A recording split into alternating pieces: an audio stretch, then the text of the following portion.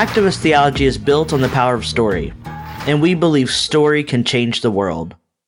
We also know that being in community with one another on this journey will help to build a movement committed to collective liberation and a more loving world. We have a commitment to the ethics and politics of En Conjunto, or togetherness, and we are together in this work with you. Hi, folks. This is Dr. Robin. Hi, y'all. This is Reverend Anna Galladay, and we are your hosts for the Activist Theology Podcast. It's time for us to get our hands dirty. We're ready. Are you?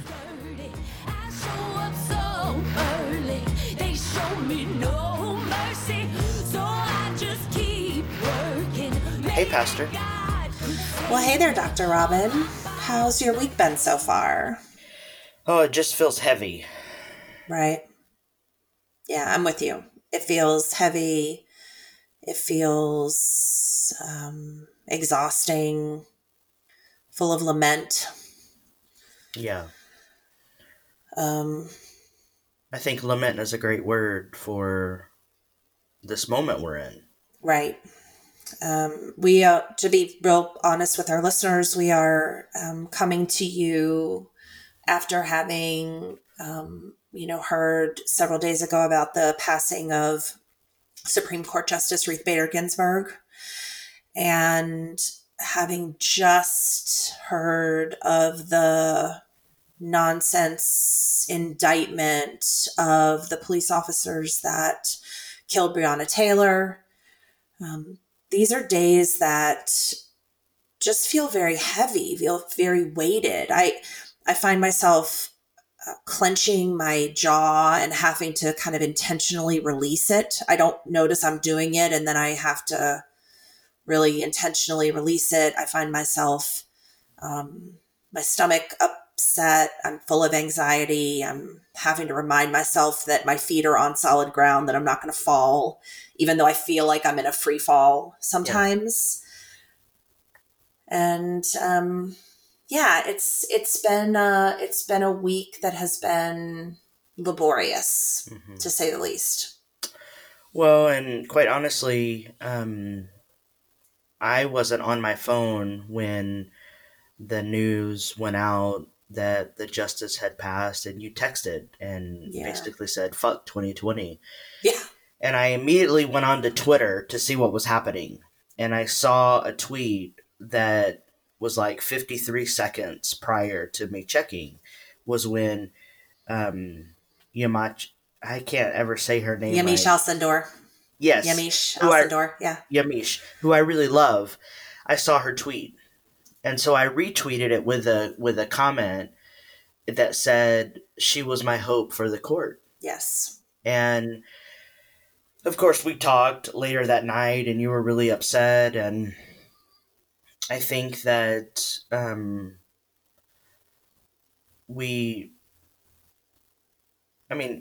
this is the fight of our lives. Yes. And I saw some nonsense that came out from Howard Zinn today that said, don't sweat the Supreme Court open seat, because they only act when voices rise up. And I think that that's not how the Supreme Court was intended to be used. They're not meant to legislate morality or legislate politics or policy, right? But that's how we've had to use them. We have to use the Supreme Court for justice. And I feel really, really sad that, and you said it perfectly when we talked Friday night, that a new appointment could shape a generation or longer. Right. I was at our place that my partner and I go to all the time, this little lovely dog park that we take our dog, Ruthie Bader, to. And I heard the news while I was there, and was instantly overcome. And quite frankly, this little community has become my community. And these are my friends that all have their dogs there. And we grieved together, and they understood, my tears, and all of them were hugging my dog a little tighter, which was really sweet. Yeah. And I'm sure Ruthie was like, what the hell is happening? Ruthie had no idea what was going on. No idea what was going on. But it was really interesting because there's a lot of lovely people that work there. But one of the employees is a 20-year-old man who has a lovely girlfriend. And I've met his girlfriend, but he works there all the time, and he's become a dear friend of ours. And when a little caveat, the great thing about this dog park, friends, is that it serves beer. Yes. And so we can play with our dogs and watch our dogs play, but the adults can have a beer while we do it. And that's kind of the premise of it. And so I walked up to the bar to get a refill. And I think he could tell I had been crying. And he said, are you okay? And I said, I'm really not. He said, what can I get you? I said, I would like 3 shots of bourbon and a refill of the beer I'm drinking. Well, this place only serves beer. Right. No wine, no liquor, no nothing. And he was like, we don't have bourbon. I said, yeah, I know. It's what I need though. It's what I want in my bones. It's what I want. It's what I need. And he said, what happened? And I said, Ruth Bader Ginsburg just passed away. And he looked at me very innocently and said, who is that? And I said, after I caught my breath, I said, she's a Supreme Court justice, one of the 9 Supreme Court justices. And he said, that's really sad. And a switch flipped inside of me, Robin. I instantly got defensive, and we'll talk a little later on. Maybe, was she perfect? No. But I said, this lovely girl that you're dating, this girlfriend of yours that you love so much, the fact that this woman is no longer assisting us in both ruling on policy and correcting the mistakes of the courts below her, the fact that she is no longer a voice in that could single-handedly change the life of your girlfriend for the next 40 to 50 years. The rights that she has enjoyed, the rights that you want her to enjoy, the rights that she most likely takes for granted as a also 20-year-old young woman, right, could very easily disappear before her eyes. And his eyes were big. I know I took him off guard, but I was both stunned by his innocence, and I felt this deep yearning need to help him understand the urgency of the moment. Right? Like, it wasn't just an eye roll of, oh, well, there goes a Gen Zer not knowing who the Supreme Court justices are. Right. That's not at all what I was feeling. I was feeling this sense of urgency to implore him to care about this moment because of that girl that he loves so much, because of that young woman that he wants to have a life that is full of rights that she deserves. And those statements feel really simple. And I know that there are those of you out in our podcast sphere who will challenge the simplicity of my fear over the rights of women. Because it isn't as inclusive as Robin and I's conversation normally tends to be, or we attempt to make it. But my God, like, I am scared shitless over what could happen because of this. Well, let's just have that fuller conversation. It's not just about the 20-year-old young white woman. Right. It's about me, a 44-year-old trans person Yes. who needs reproductive care. Yes. And, I was listening to MSNBC. I ran and got tacos. We got a great taco shop down the road. I can't wait to take you there when you're up. Excited. Went and got tacos and was listening to MSNBC, and the Federalist Party, which is a far right party, has picked up the Roe v. Wade ruling as the not only litmus test, but the thing that they will go after. And so, if Roe v. Wade is overturned, it's not just abortions that are in jeopardy. Correct.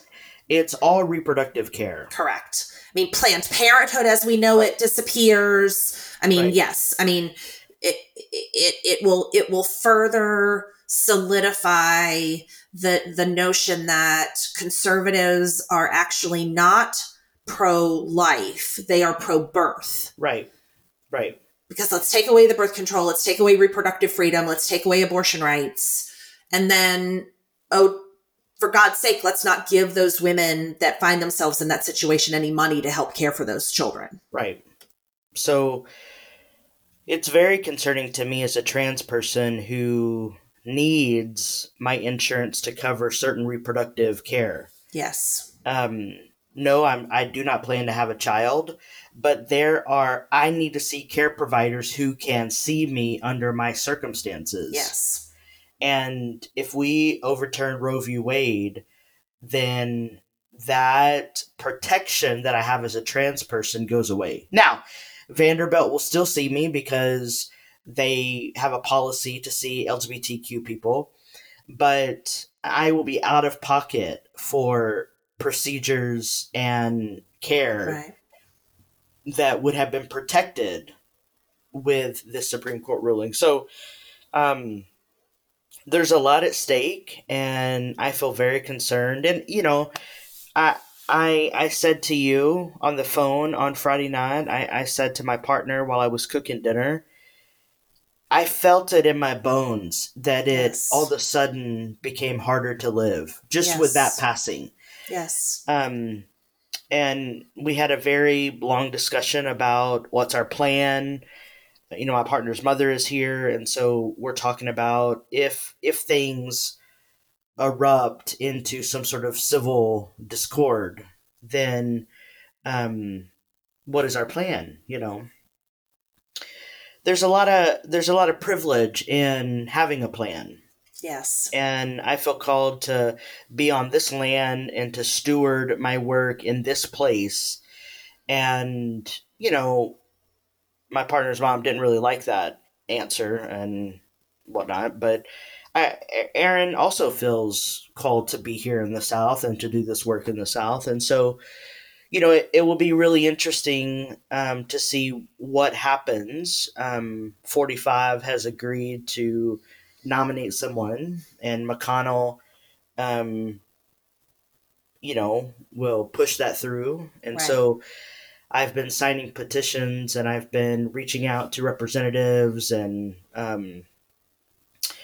it's a real scary time. And also I want to hold the complexity of who the justice was. Like, yes, she was not perfect, but she did work very hard to steward equality, broad-based equality. Correct.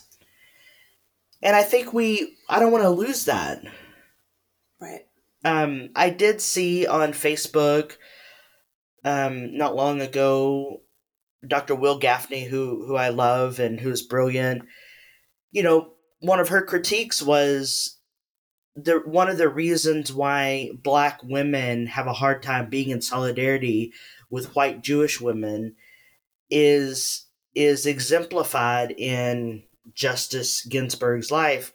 And according to Will Gaffney, the justice never hired a Black law clerk. Right. Now, I did see on television that the justice did hire people of color. Because I watched a program of honoring her life on MSNBC. Okay. She did hire people of color, but according to Dr. Gaffney, she never did hire a black law clerk. Now, I don't know, Right.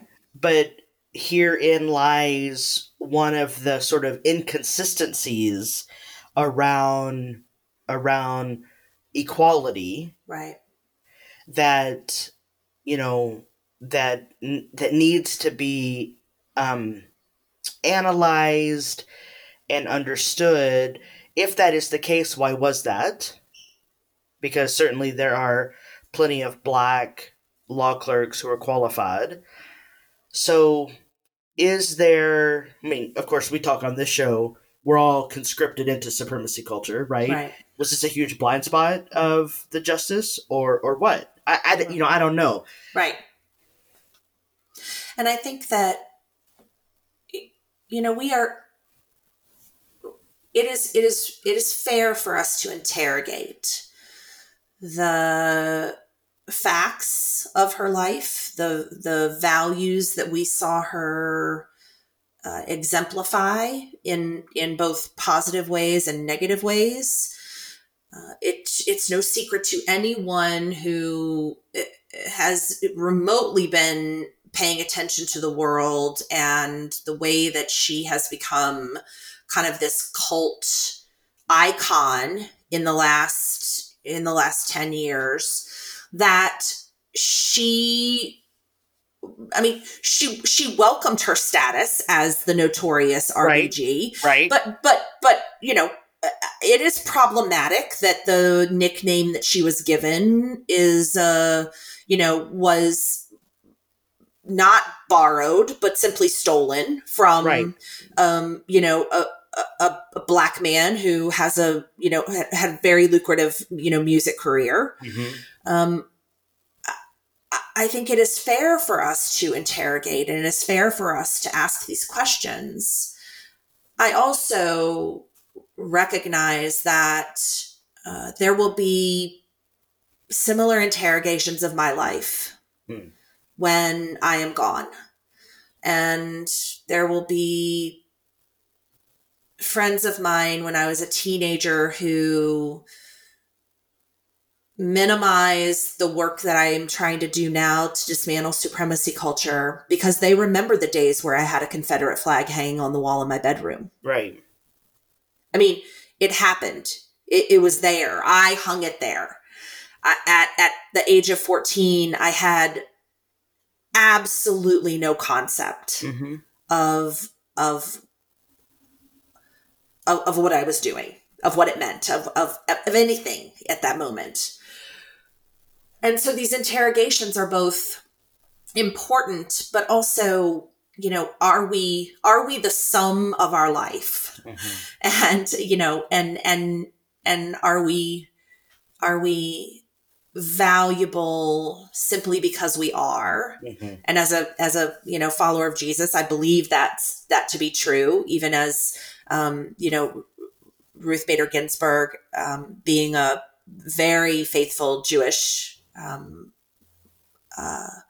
leader.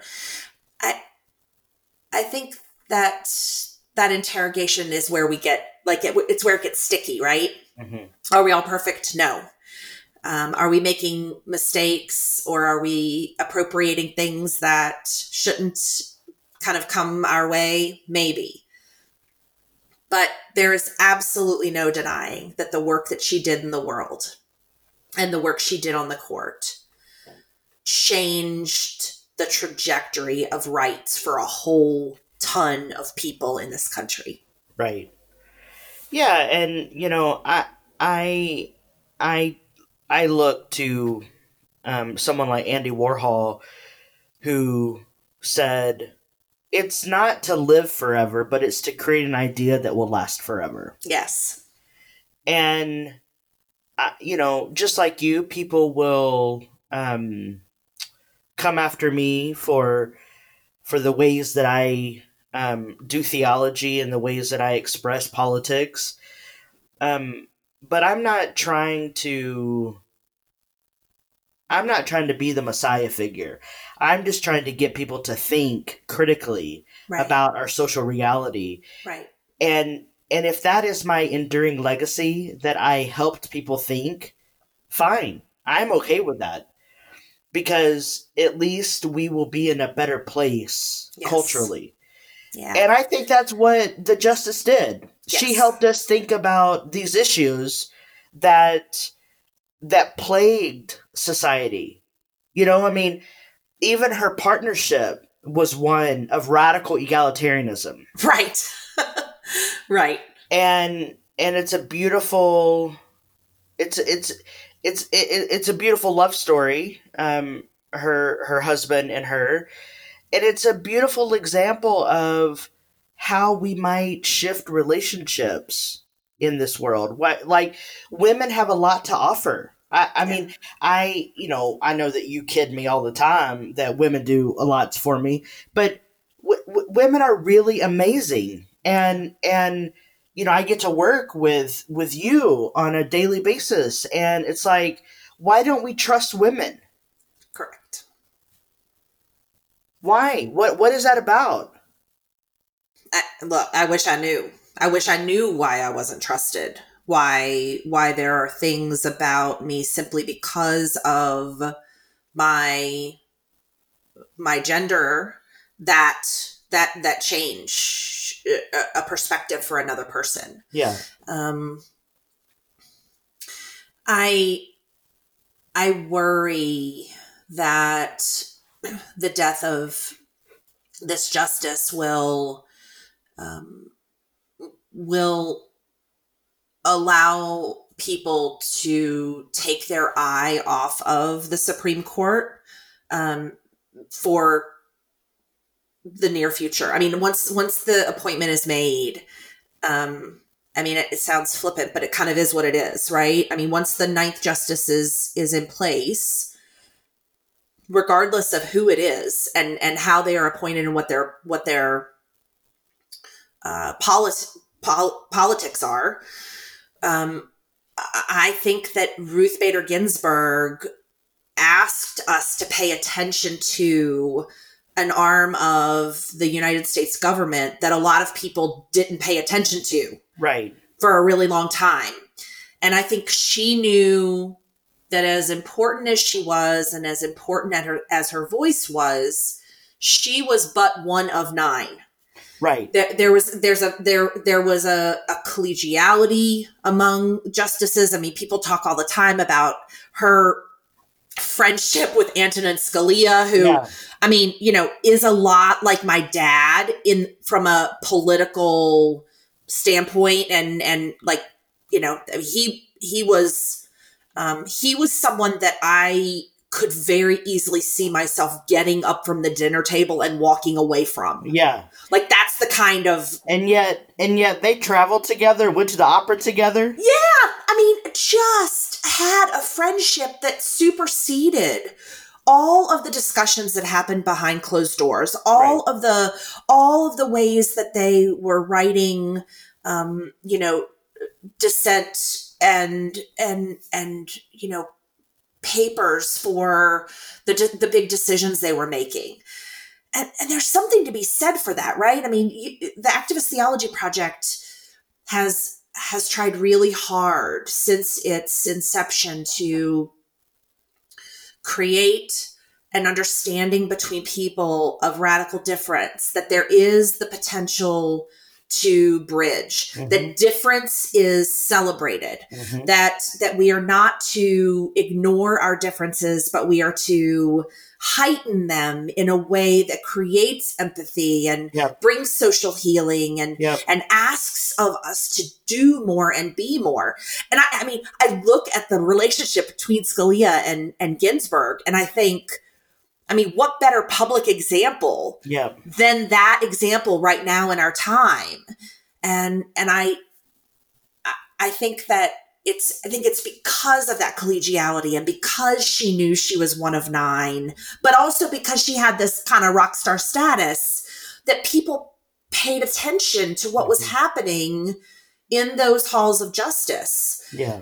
I was watching an interview the other day with Hillary Rodham Clinton, and she said, you know, I don't think that people are paying enough attention to what's happening in the lower courts and the ways that lower court judges are being appointed, Right. and the massive number of really radical judges that have been pushed through under this administration who are being set up to continue to increase in stature and in you know, their place in judgeship, whatever the term is. Yeah. Like, I mean, it is those judges, you know, some of which, you know, refuse to even acknowledge that Brown v. Board of Education was valid.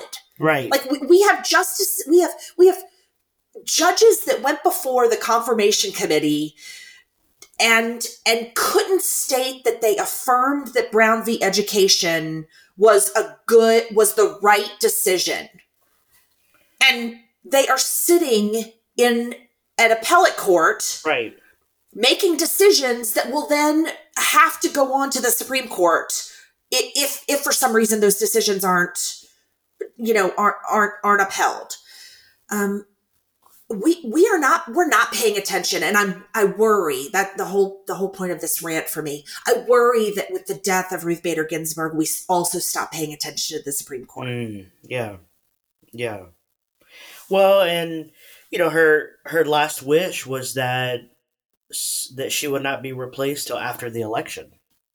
But as we see, that's not gonna happen. And as you say, the lower courts are filled with judges who are not just right-leaning, but far right, and they're producing harm. And this potential nominee in Amy Coney Barrett,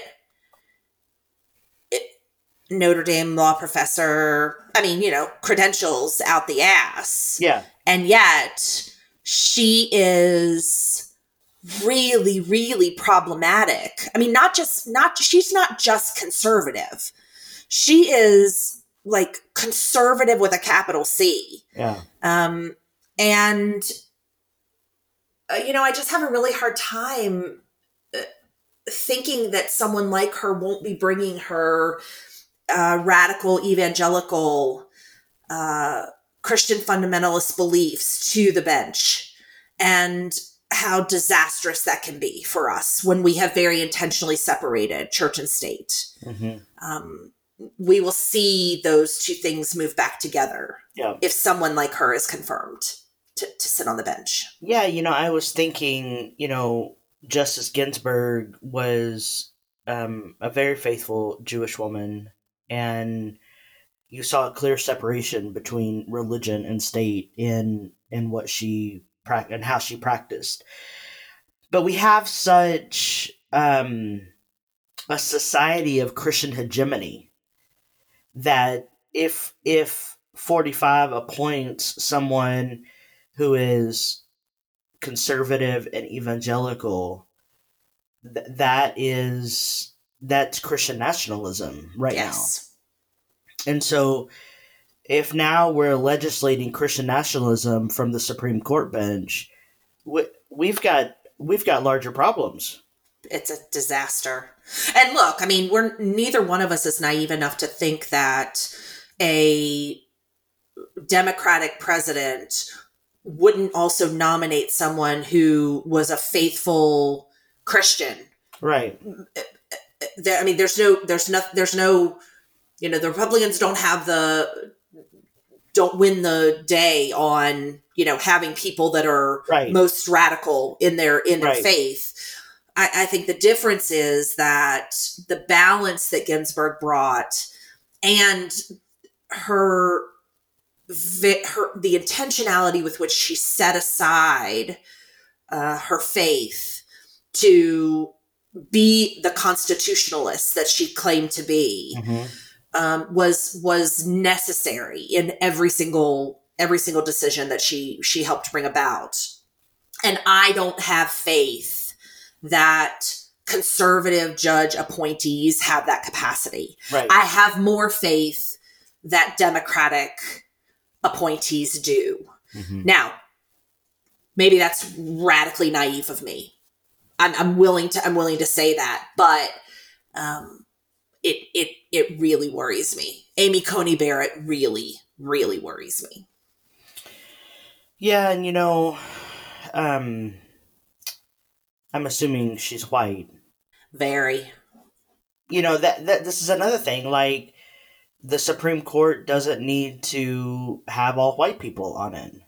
Right. I mean, I know that it doesn't. It's got Sotomayor and who's the other woman of color? No, Elena Kagan isn't a woman of color. Oh, okay. I thought she was a woman of color. No. So it's only one woman of color now on there. We not that the Rainbow Coalition is a winning prize, but at least destabilize the norm of whiteness. Right. In this, right? I mean, that's the other thing. Like, you put a conservative evangelical on the bench, and you can guarantee that they'll be legislating normative whiteness in a way that is harmful. Right.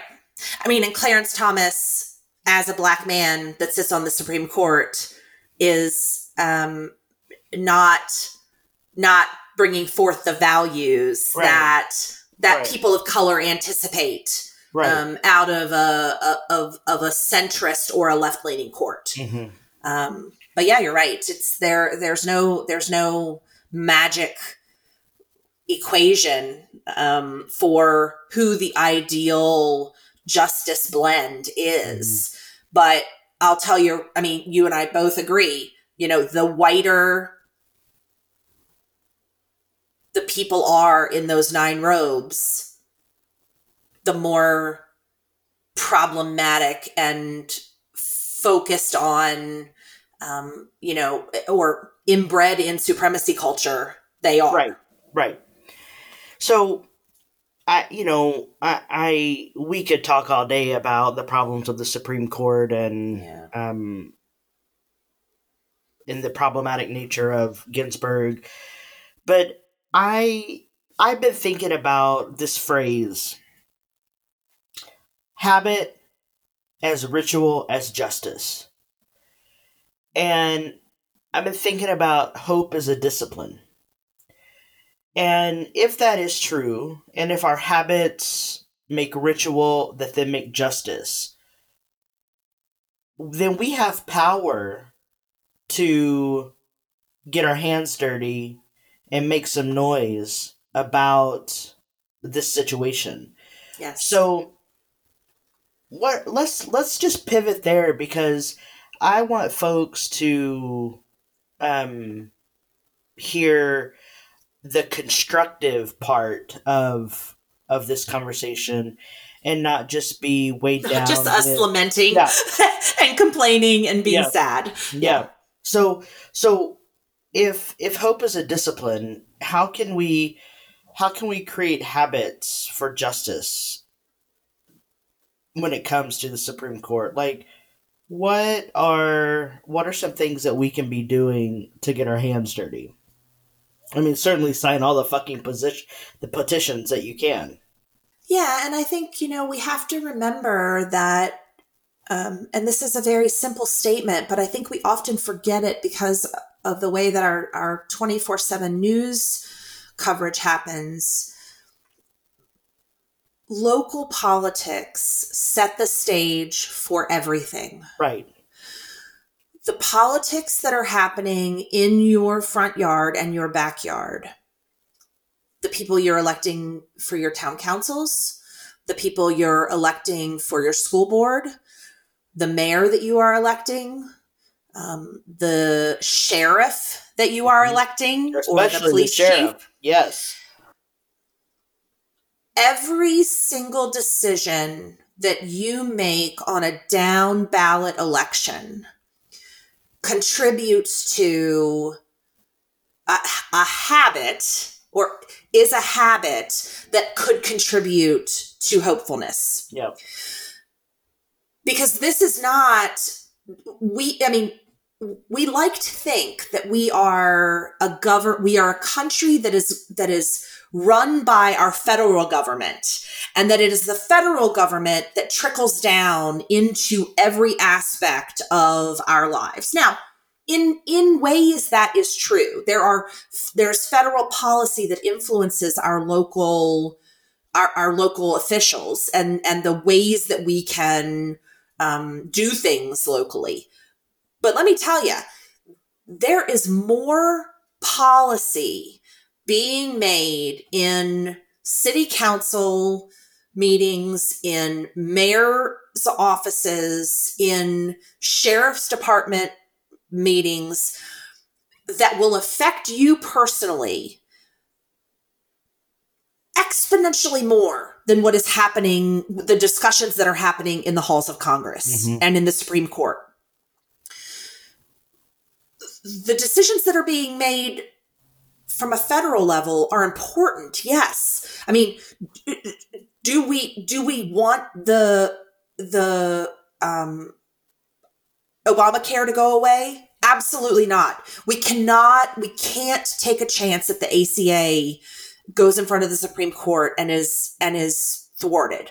Right. Are there policies around rights for queer marriage and the rights in the workplace that affect you every day? Yes, absolutely. But I'm going to tell you something. Everything that's happening in your local government is as important, if not more important, from a day-to-day kind of keep your eye on the ball standpoint. And I think we so often forget that.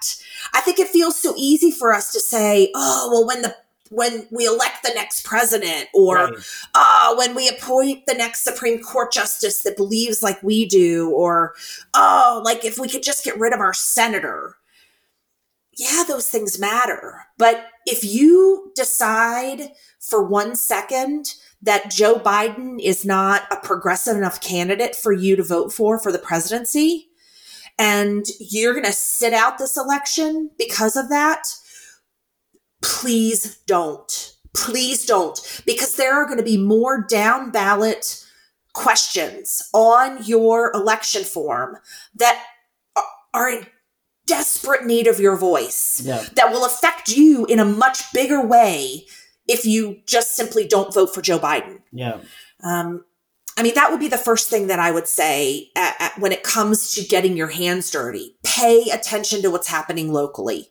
I had the same impulse that local politics is where this all starts. And if we, I'm of the opinion that if we practice democracy locally, we can practice it on a larger scale. And so read your ballot, read the referendums, read the things that are up for voting. Look up the judges that people are, that you got to vote in. I think the police chief and the sheriff, especially for us in Tennessee, is very important because we need to protect the lives of Black and brown people. We need to protect the lives of trans people. We need to protect the lives of those who are unhoused.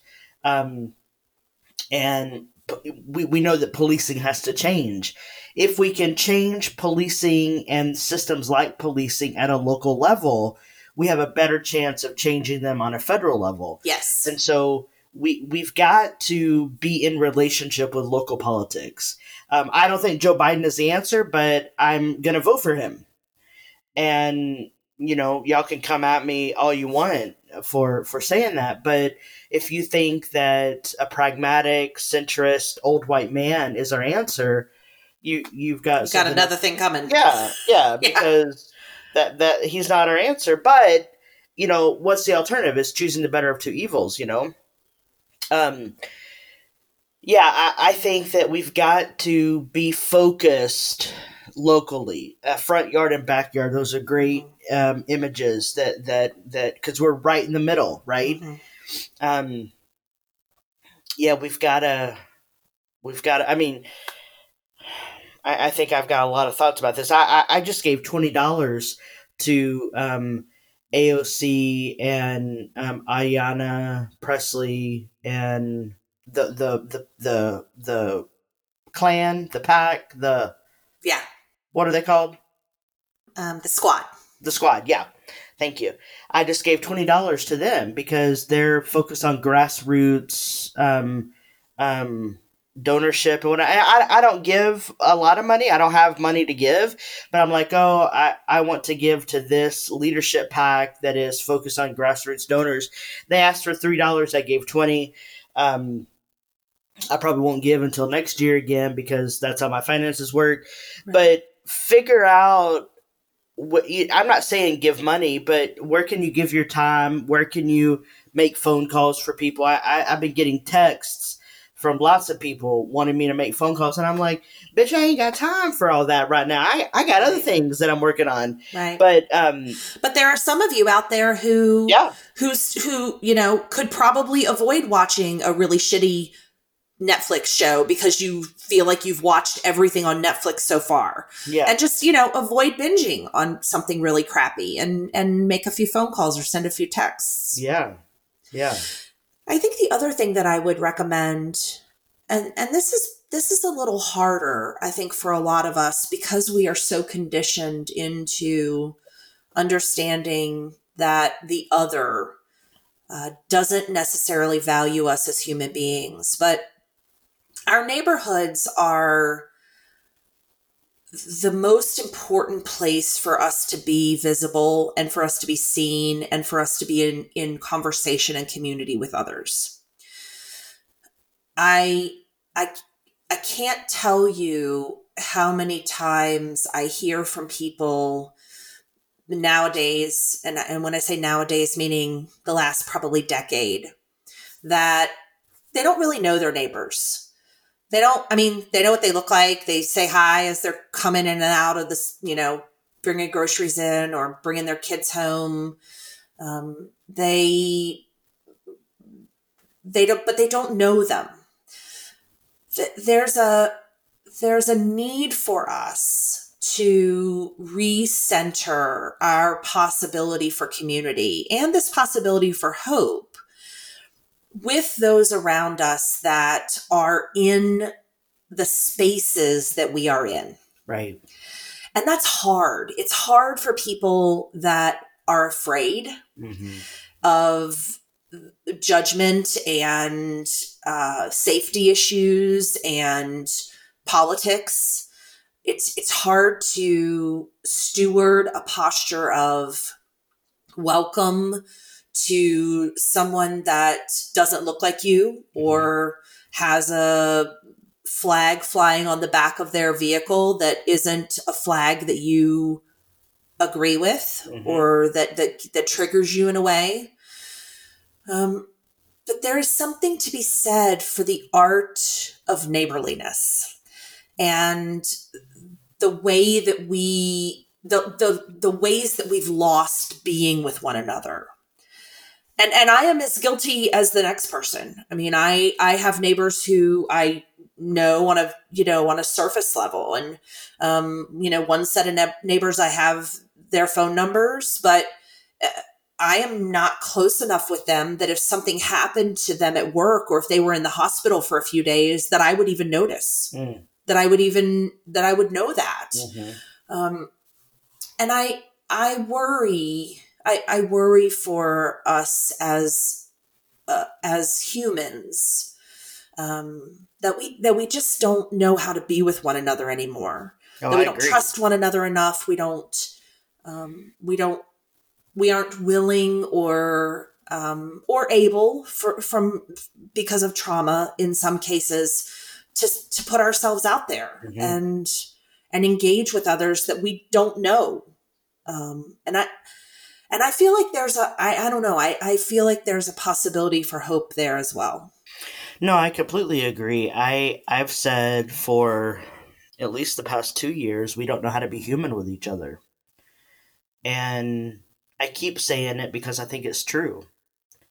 And I think that we don't know how to be in relationship with each other. I mean, within our organization at the Activist Theology Project, we talk a lot about how to be in relationship with one another and how to honor our differences. And I come to this as an academic, as a scholar who is very concerned with translating this stuff so that people can understand it.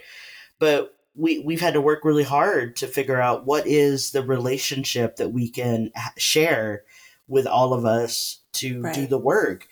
And I think that that's good practice for us to use your language, to becoming neighborly with one another. There are a lot of moving parts to all this, and I want people to have a practice, and I want people to practice being human with other people. Yes, because if we practice that, it ripples out. Yes. The practice is contagious, if you will. Yeah. I think the last recommendation that I might offer is some self-evaluation in these moments. Friends, we talk a lot about the ways that we're all conscripted into supremacy culture, and I know many of you have thought about that on kind of an arm's length level. Like, oh yeah, like I remember who I used to be, or oh yeah, I get it. I see how that has changed me or permeated in me.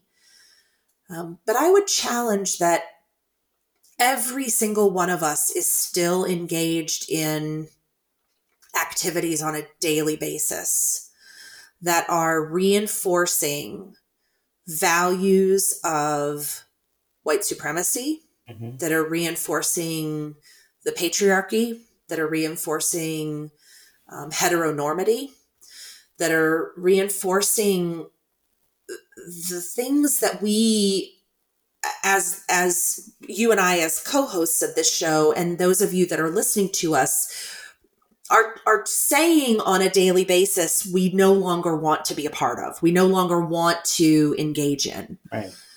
But there's a deep, deep level of navel gazing and interrogation and looking in the mirror and looking in the magnified side of the mirror, not the mirror that you do your hair in, but the mirror that you tweeze your eyebrows in. It changes your perspective. And the closer you look at yourself, at who you are and who you engage with and how you reinforce values that don't feel right to you on a daily basis, I think that we have the capacity to, through self-evaluation and through self-interrogation, contribute more to the lives and the hope of others.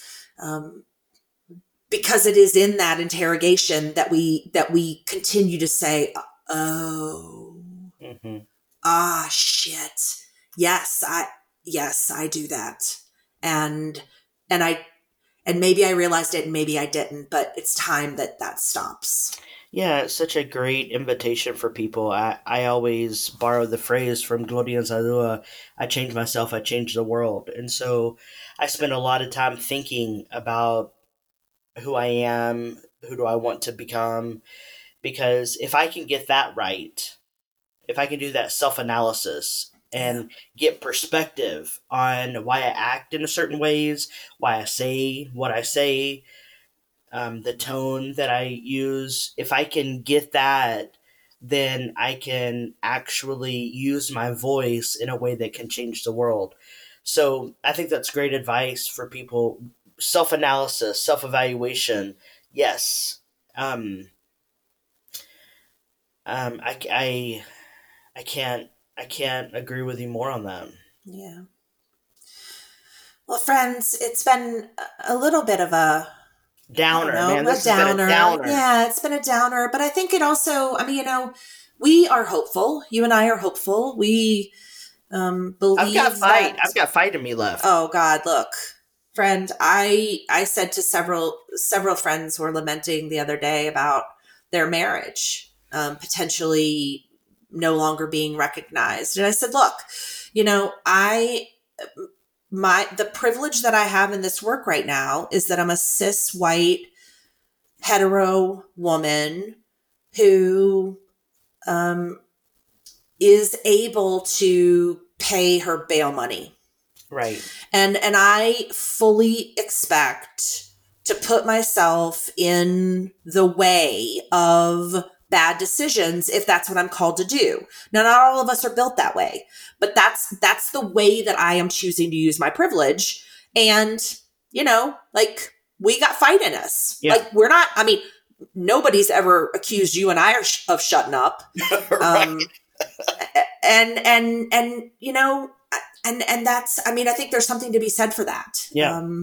I hope that as we leave you this week that you all identify that you still have fight in you too. Yeah. And no matter how hard this week has been for you, no matter how down you feel or how disappointed you are in the outcome of the week, that you find a way to be hopeful. And really, it's about freedom. Yes, We got to get free. we do. We are not yet free. Friends, we'll talk to you next week. We'll be back with something much, much lighter, much, much friendlier, much airier. Actually, we'll be back with an Australian, which should make all of you very happy. Oh, So- I love that accent. Yeah, I do too. It's where kangaroos jump. It's just where kangaroos jump. All right, friends, we will see you next week. Find ways to get your hands dirty. Be the hope that you need to be in the world. Be the hope for others. And we'll talk to you again. Bye. Are you looking to connect the dots between what you think and how you live? Are you looking for a more robust way to be in solidarity with the movement? Are you looking to get your hands dirty with the work of social justice?